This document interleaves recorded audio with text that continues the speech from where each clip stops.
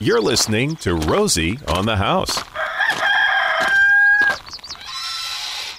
Come on around back, Arizona. You know that sound. It's 8 o'clock, and we're going out into our outdoor living hour. It's the second hour of Rosie on the House, and we have Mr. Greg Peterson. It is the... Thank you. I am lit up today. Woohoo! The weather does that. Oh, let me tell you. It's, I've got peaches setting that are about the size of marbles, and the apricots are coming, and the apples are coming in, and So the garden's bursting all over the place.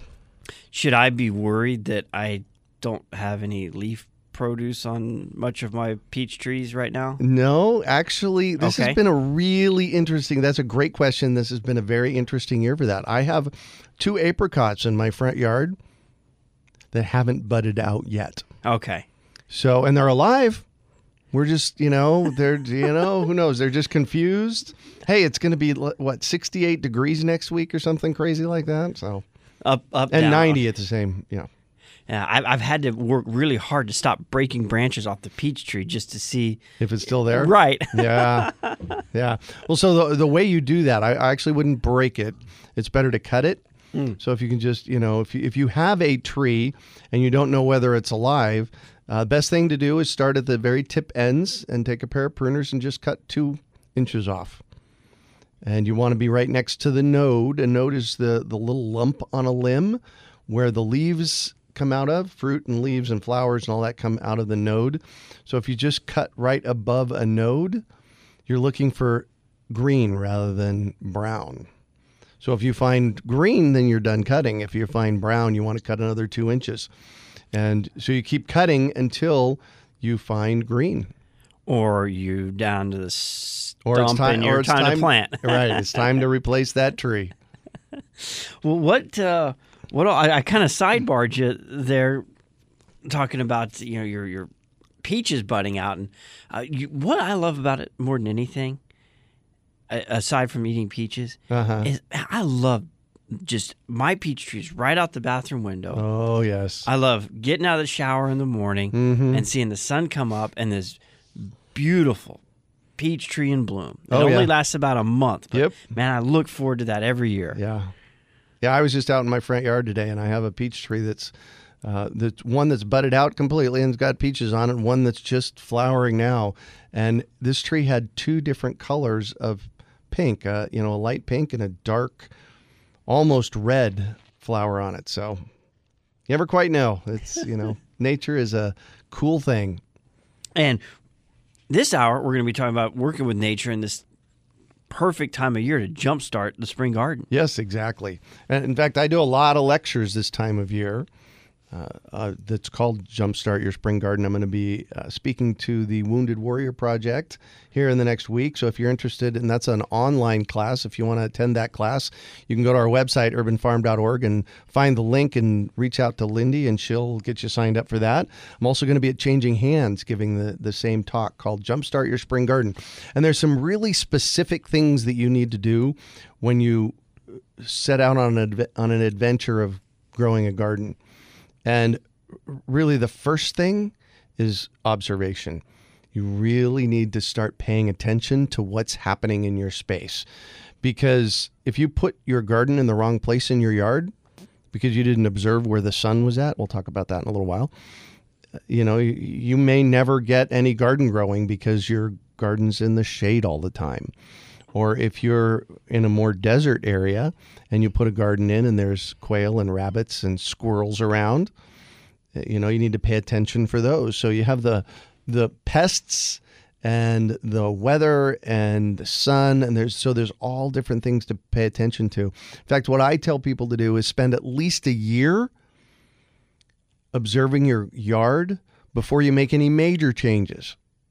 Major changes is like putting a new building in or taking major trees out or anything like that. Putting in a garden is not a major change. But you really want to spend some significant time observing what's going on every month in your yard so that you know what to expect. And one of the most fun pests in my yard is my dog. I thought you say you neighbor. Oh, there you go. There you go. Well, the dog, I used to have a black lab, and she used to go out and eat the snow peas and dig up the radishes just like that. So, those are the kinds of things that you really need to pay attention to. And a full year of observation. Are you trying to make points to go out at different times of the day? Yeah. Yes, absolutely. And observe where the sun's at. Watch where the sun's at any given noon time, because when the sun moves in the sky, right? 13 degrees. Careful, does it really? Like I know, right? From winter to summer, isn't it a 13-degree difference? Well, it probably is 13 degrees, yes, but it's the Earth that's moving. It was a science question. Oh, I see what you're saying. Well, the sun is moving too, and we're moving around the sun. Well, that's true. That's true. That's true. But pay attention, especially on the winter solstice, the summer solstice, the spring equinox, and the fall equinox. We're basically at the fall equinox, or the spring equinox, which is the halfway point between the lowest the sun's going to be in the sky and the highest. So we're right at the midpoint in our spring, and we're at not only great weather for planting, but it's just enjoyable physically to be out in this wonderful spring air. We're doing our observations. We're taking note of our equinox. We're going out multiple times a day. Microclimates. All of a sudden, sorry about that. Yeah, doing your observation. Then the next piece is to really pay attention to what we talked about, the sun, but pay attention to where it's at. We have what I call 4 exposures in our yard. There's a northern exposure, a southern exposure, an eastern exposure, and a western exposure. And if you were to place your garden, jumping into that northern exposure, that's the north side of a building or a north side of a wall. So pretty much what that looks like is if you put your back against that building or wall, what direction would you be looking? And a northern exposure, you would be looking north. And so that's an area of your yard that's not going to get very much sun at all. And it's not a really great growing space. So what I tell people to do with that is 2 things. On December 21st, go out and notice where the sun is at noon and how long the shadow is, and put your garden outside that shadow. Or you can put your chickens over there. The chickens would love it in the summertime. Your composting goes there, any storage goes there. So you can utilize that space for something other than gardening. And in that thought process and timing, take into account your neighbor's trees. What's on the other side of the fence? What's that going to look like in 5 years? Exactly. Thanks for saying that, because I've lived at the urban farm now for almost 29 years. It's over half of my life. I know. Romy just said, wow. Yeah, exactly, right? And about 10 years ago, I had a challenge at the urban farm. And one day I was walking the neighborhood and I saw the fix for it in somebody else's yard. It's like, oh, yeah, that's how I can fix that. And so you're not just observing your space, you're observing the spaces around you as well to see what solutions that they can offer. So, well, I'm really curious about this solution. You didn't dive into it, so maybe it's something we'll save for off air. Well, no. So I needed shade on the driveway, and there's no place really that was easy to plant the shade. But one of my neighbors had an older mesquite tree that they'd planted strategically in a place that I'd never thought about planting it. So really that was, it was a simple thing. And that's the thing. When you go out and observe, there's simple things like that we need to observe for that are solutions for a lot of, things that we don't have to do a lot of work with. There's a lot to be said for not jumping in and just trying to get this solved right here, right now, right this minute. Right. Slowing down, thinking through it, finding a way to, yes, and especially if you're going to be in some place 29 years, yeah, have that long-term perspective of, if it takes me 2 years to solve it, I've still got it. Exactly. 26 years that I've been here.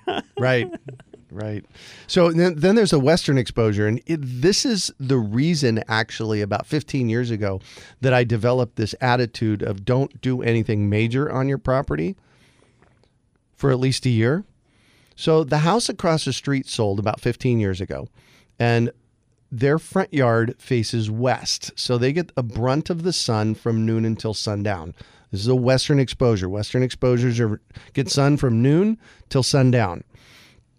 And the new neighbors, within a week, had chainsaws in their front yard, and they were cutting down these beautiful 70-year-old grapefruit trees. They hadn't been in the space long enough to know what the impact of that was going to be. And it took about them $500 more on their cooling bill in the summer, I'm sure. Exactly.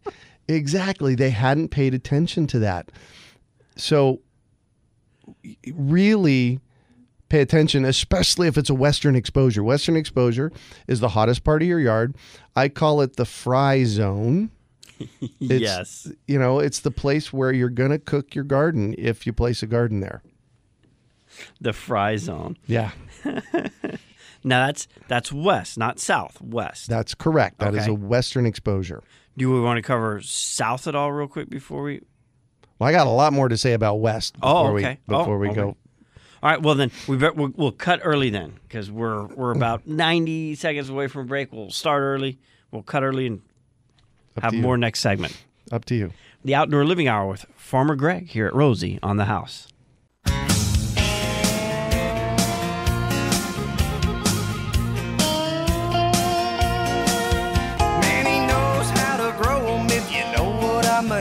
Just country boys and girls getting down on the farm.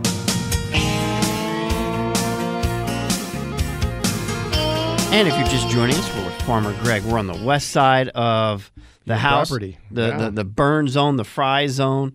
Have you ever tried the egg thing? No, I haven't actually tried cooking an egg on a sidewalk, but I'm sure it could be done. I'm sure it could be done. If you but- like that poached, slightly rare, Yeah. that might be an easy method for you. Yeah. So the western exposure, is it a good place to garden or a bad place to garden? So you naturally would think bad, but I the look like in your the way you eye. think. Exactly. So it depends on the time of year. I used to do a garden at the Calico Cow on Central, and they had a western exposure with concrete all the way around it. And it was a garden bed that was 6 feet wide and 60 feet long. And I found out very quickly, I ran it for about 6 years. I found out very quickly that from about May 1st to about October 1st, I couldn't grow anything in there. But from October 1st to May 1st in the wintertime, I could grow everything. So we would actually have tomatoes ready to go in on October 1st. And for you gardeners out there, you know that you generally can't grow tomatoes over the winter here. They overwinter just fine on that nice, warm, hot patio. And she would be harvesting bushels of tomatoes by about Christmas time. So you have to, again, Observe.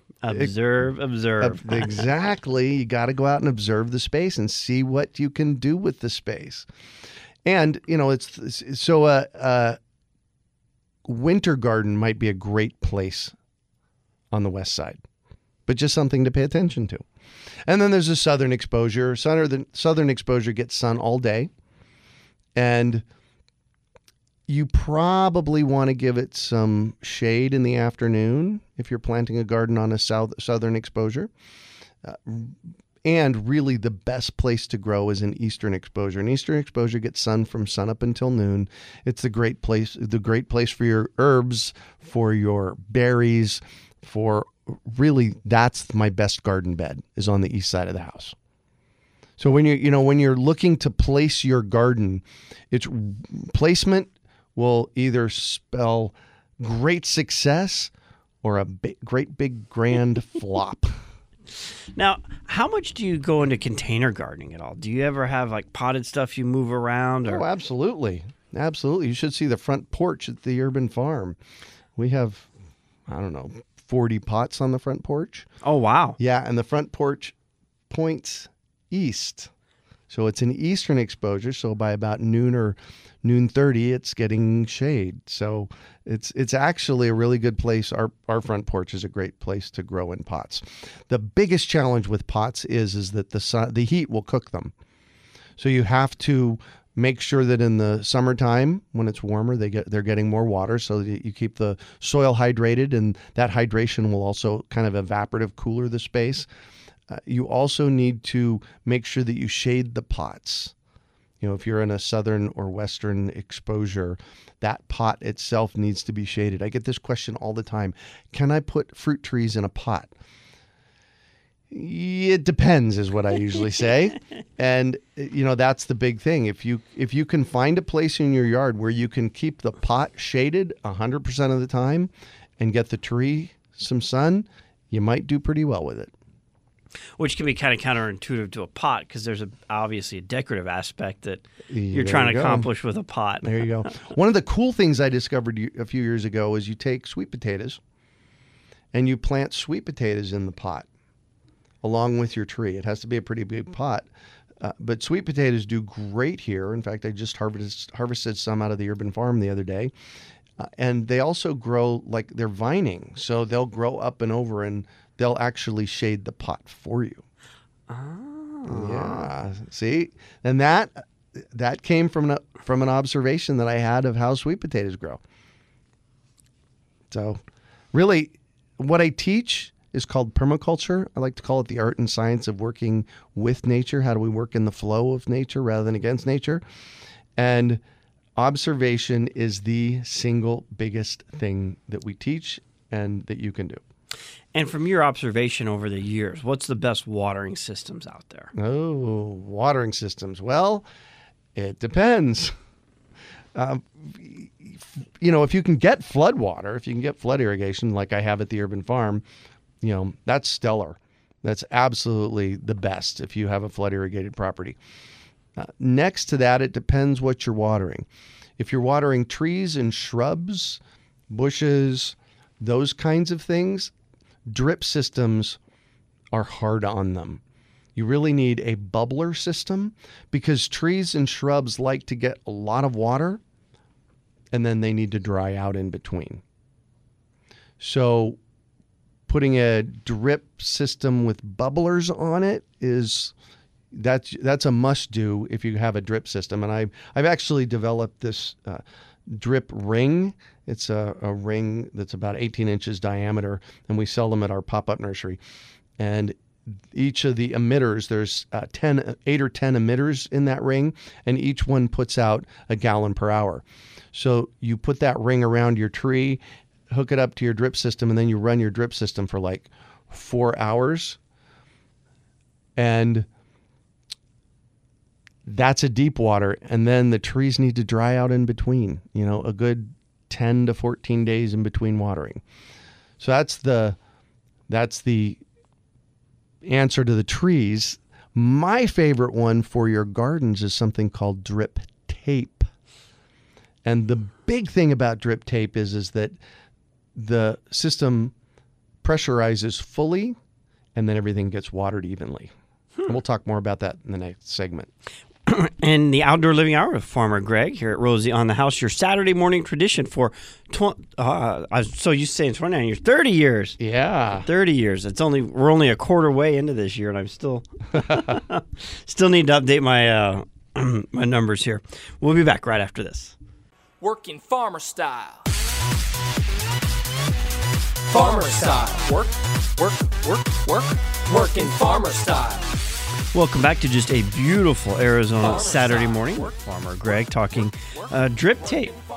We were in a conversation about watering, talked about how you like to do trees and shrubs, and then for gardening, we're going into water it a little differently. Describe to me what a drip tape looks like. Drip irrigation is a kind of irrigation that it basically splits your big water pipe into 1,000 different places in your yard, probably 100 different places in your yard. But then there's these little drip emitters. And the big problem with drip irrigation is that the pressure at the beginning of the system is higher than the pressure at the end. So some things closer to the beginning of the system are going to get more water, where some things closer to the end of the system are going to get less water. That's my big challenge with drip irrigation systems. Well, drip tape is a little bit different. It's this lay flat tape What that means is that when it fills up, it looks like a pipe. Okay. When the system is turned off, the pipe goes flat again. Okay. And about every 6 to 12 inches, there's a laser cut in it. So that when this system pressurizes, that laser cut leaks. So every 6 to 12 inches in your garden, you can have a little bubbler or a little water coming out whenever you turn your system on. The thing is, the system won't work until all of the pipes are pressurized. So that gives us a watering system that waters evenly throughout our garden, which is really important. From the point of water, how long is a drip tape good for? I mean, can you run 50 feet of drip tape? That's a really good question. I don't know the answer to it. I had one drip tape system in my front yard, and I probably had 250 feet on it. Oh, wow. And it worked okay. I have since split it in half. So I have, maybe 125, 150 feet of drip tape. That's a good distance. Yeah, and it's like Tinker Toys, so you can split it up and, make it out in webs in your garden, and so it doesn't have to be one complete length. But drip tape is the way to go. In fact, we'll be selling some of it at the pop-up nursery and giving instructions on how to use it. And it's really simple. Like I said, it's like Tinker Toys. So, is there anything special you need to connect it, or does it just screw right into the hose bib? You can hook them up into the hose bib. One of the clinchers with it is that you need to drop the pressure of the incoming water. So the water needs to be dropped down to 10 psi. So there's a little bit more work to do to hook it up, and I can talk people through that. But once it's hooked up, I've had my front yard system set up for 2 years, and I think about it twice a year. In the spring, when I make it water more days, and in the fall, when I make it water less days. Other than that, the system just runs. It's really cool. Drip tape. Drip tape, yeah. Well, very good. So now we've got below, where's the water's going into? The soil. Yeah. Oh, yes, of course. Creating healthy soil. And you may have heard me say this before. Your single biggest job as an urban farmer, as a gardener, as anybody that wants to grow anything, is to grow healthy soil. And I talk about this a lot because even today I'll get people that reach out to me and they'll show me a picture of where they're trying to grow a fruit tree or a garden, and it's, they're growing in dirt. And although dirt is a really important component of healthy soil, if all you're growing in is dirt, yeah, good luck with that. In fact, Kari Spencer at the Microfarm Project. Yes. When she started, she came out with a book recently. She did come out with a book recently, City Farming. It's an amazing book. She did a really good job of that. But when she started gardening 15 years ago, she moved into her home and she got some pots, and she went out in her backyard and dug up some dirt right out of the backyard and put it in the pots and tried to grow. And we've laughed about that so many times. It was a miserable failure. It just doesn't work that way. But unlike most people that would never try again. Yeah, we have to. She kept on it. Yeah. So 5 components of healthy soil. And y'all that know this, repeat them in your mind before I say them. But dirt is one of them. Dirt has got lots of minerals in it. Dirt is broken down rock. And it's got, all this great minerals kind of pent up in it. And if that's all you have is dirt, the plant can't get it out. So that's piece number 1. Piece number 2 is airspace. You can't garden in highly compacted dirt. You have to have, the airspace in the space so that the water can get in, so that the microbes can move around, so on and so on. The third component to healthy soil is water. Highly dried out soil is hydrophobic. Things can't grow in it. That's really problematic. So dirt, airspace, water, organic matter, and everything that's alive in the soil. And the life comes with that organic matter.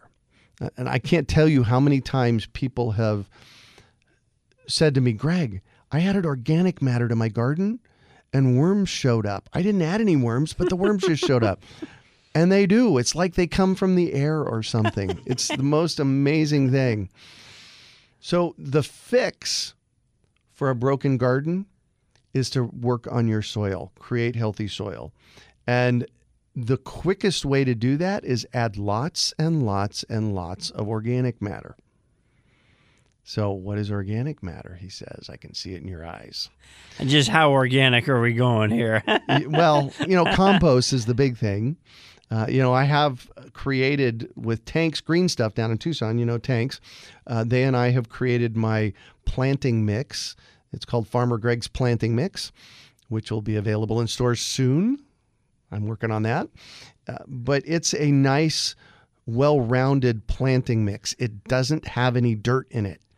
In fact, one of the caveats... There's already dirt out there. Right. You're going to add it when you put it on your ground. Exactly. We have got so much dirt out there. You don't need to be buying dirt.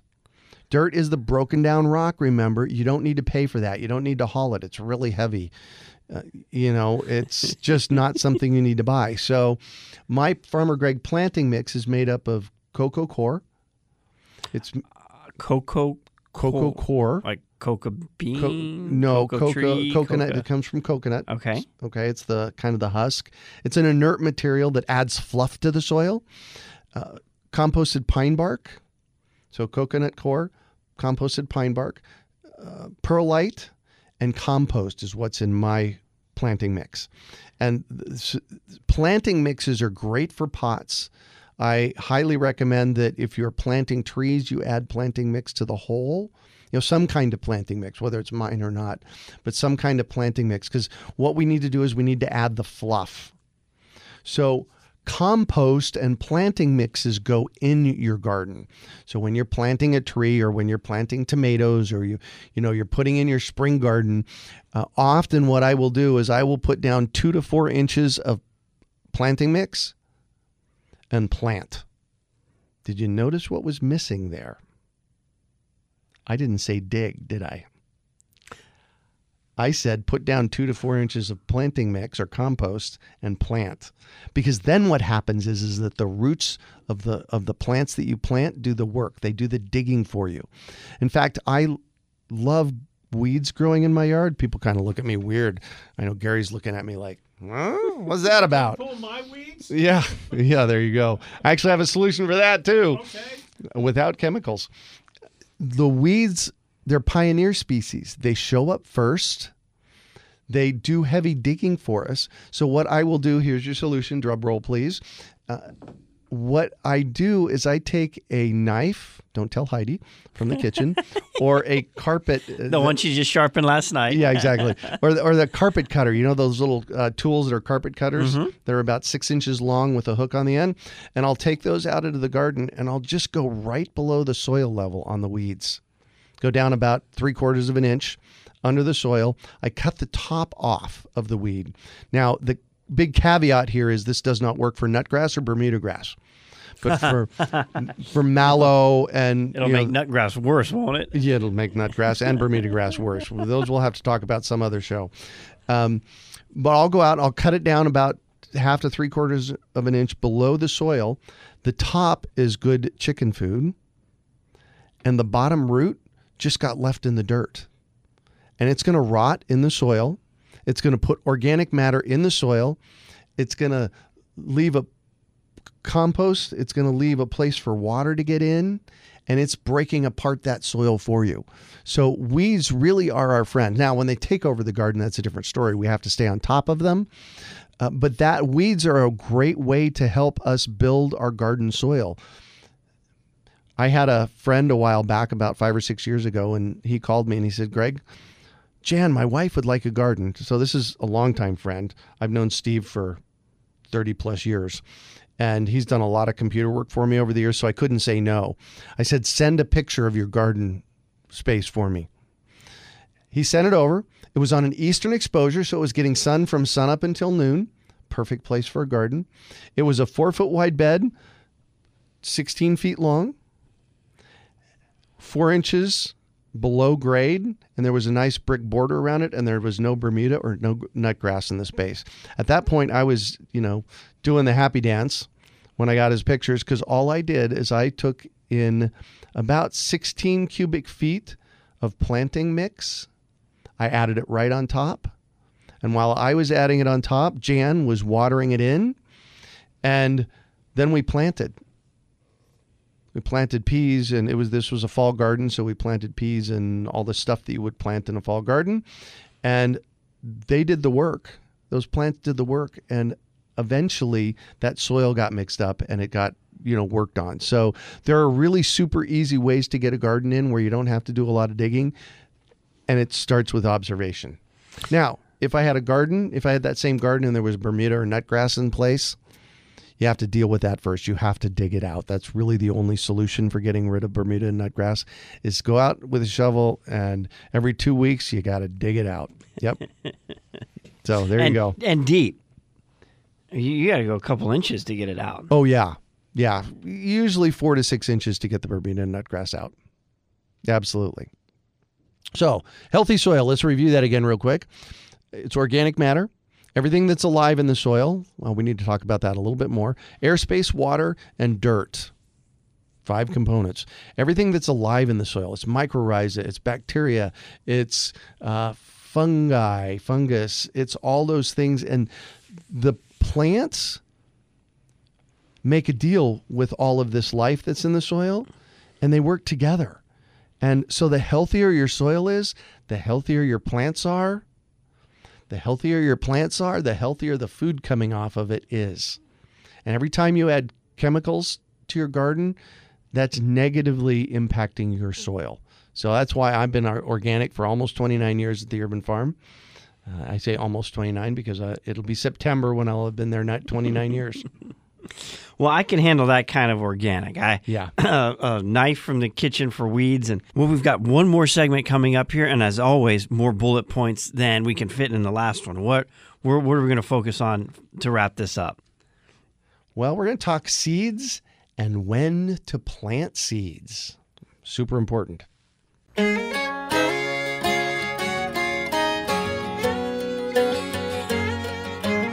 Observation, watering, soil conditions. Let's get something in the ground. But before we do that with Farmer Greg, what is this text grow food to 33444? Yes. I want to make sure we don't run out of time before we cover that. Yeah, thank you for that. So I created about 15 years ago with my friend Matt.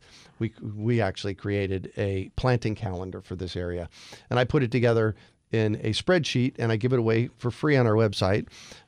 plantingcalendar.org. You can get it there, or you can text grow food to 33444, and it is a 2-page what you should plant when calendar for the low desert. So what are we planting? What are we planting now? Well, it's a little bit too late for tomatoes, but peppers will do great. Peppers, eggplant, okra, if you like okra, all of the vining, anything goes in now. Cucumbers, watermelons, pumpkins. Some of the kales will still do really well. The big thing about this is you can't trust the nurseries. You really need to go into the nursery knowing what you can plant when. Because if you go into a nursery these days and they sell you a brassica, which is broccoli, cauliflower, those kinds of things, it's too late in the season. And what happens with it is you put it in the ground and it immediately goes to seed.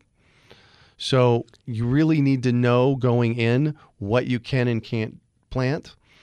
Most of the herbs are really good right now. Basil, oregano, thyme. Cilantro, however, is a wintertime crop, not a summertime crop. Remember I mentioned in an earlier segment, we talked about sweet potatoes. Now's a great time to plant sweet potatoes. And where you get them, go to the grocery store and get yourself an organic, make sure it's an organic sweet potato. Cut it in 3 pieces and stick it in the ground.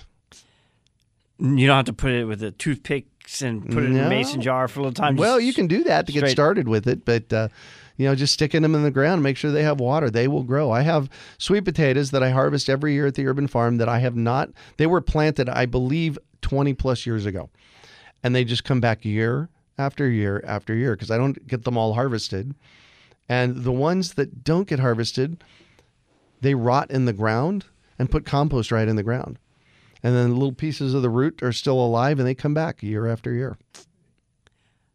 Yeah. So that easy. is there a certain variety? I mean, because Sweet potatoes, in my opinion, are sweet potatoes. Get them in the ground. okay. You know, another really cool thing that grows wild in my yard are Jerusalem artichokes. Now, Jerusalem artichokes are a root crop. They're not the kind that grow above ground. They're also called sunchokes, so they look like sunflowers, and they'll get to be 14, 16 feet tall. And then you harvest them in December, January, and it's this little potato-looking thing. Usually they're about the size of a golf ball or a little bit bigger, and they're starchy like a potato, and they're quite good. It's called a Jerusalem artichoke. Jerusalem artichoke. I've or a never heard of sunchoke. one. And often Trader Joe's will sell them. So if you see them at Trader Joe's, just buy a bag and plant some in your yard. Okay. Buy 2 bags, eat one, and plant the other. How many other things at the grocery store can I just grab and stick in the yard?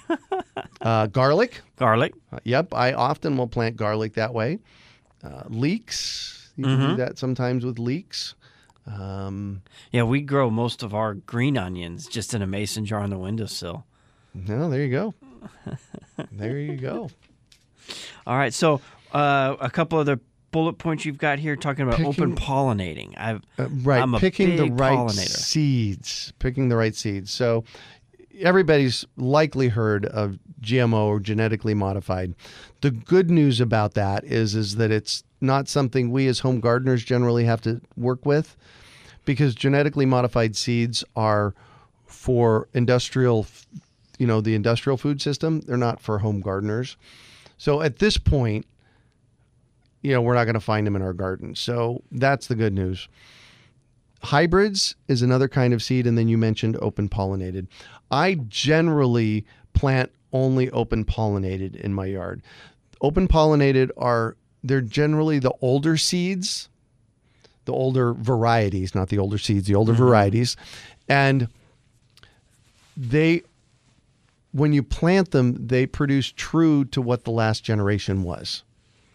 So I've got parsley growing in my yard. It grows wild in my yard. In fact, it grows wild in my lawn and in my garden beds. And because what happened is I used an open pollinated parsley about, 10, 15 years ago, and I let it go to seed every year, and it drops its seed, and the plants just come back over and over and over again.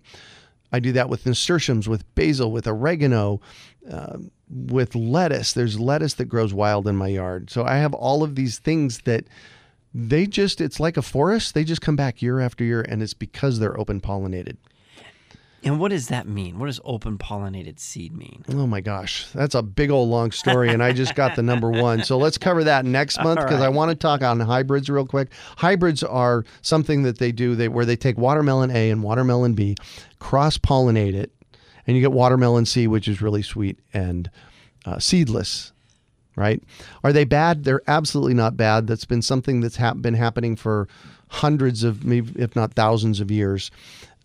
And the downside to hybrids is that they don't necessarily produce true to what you started with. So I'm an open pollinated guy for my yard for, the reasons that it makes it so easy. And I'm sure that's what is at the Great American Seed Up. Oh, yes. In September 22nd and 23rd, we have the Great American Seed Up. People can come in and get all kinds of open pollinated seeds. More on that in the next few months. Sounds good. We are wrapping up this hour with Farmer Greg of the Urban Farm, urbanfarm.org. You'd also mentioned plantingcalendar.org to get a what to plant when. We'll look forward to seeing you back here in a month.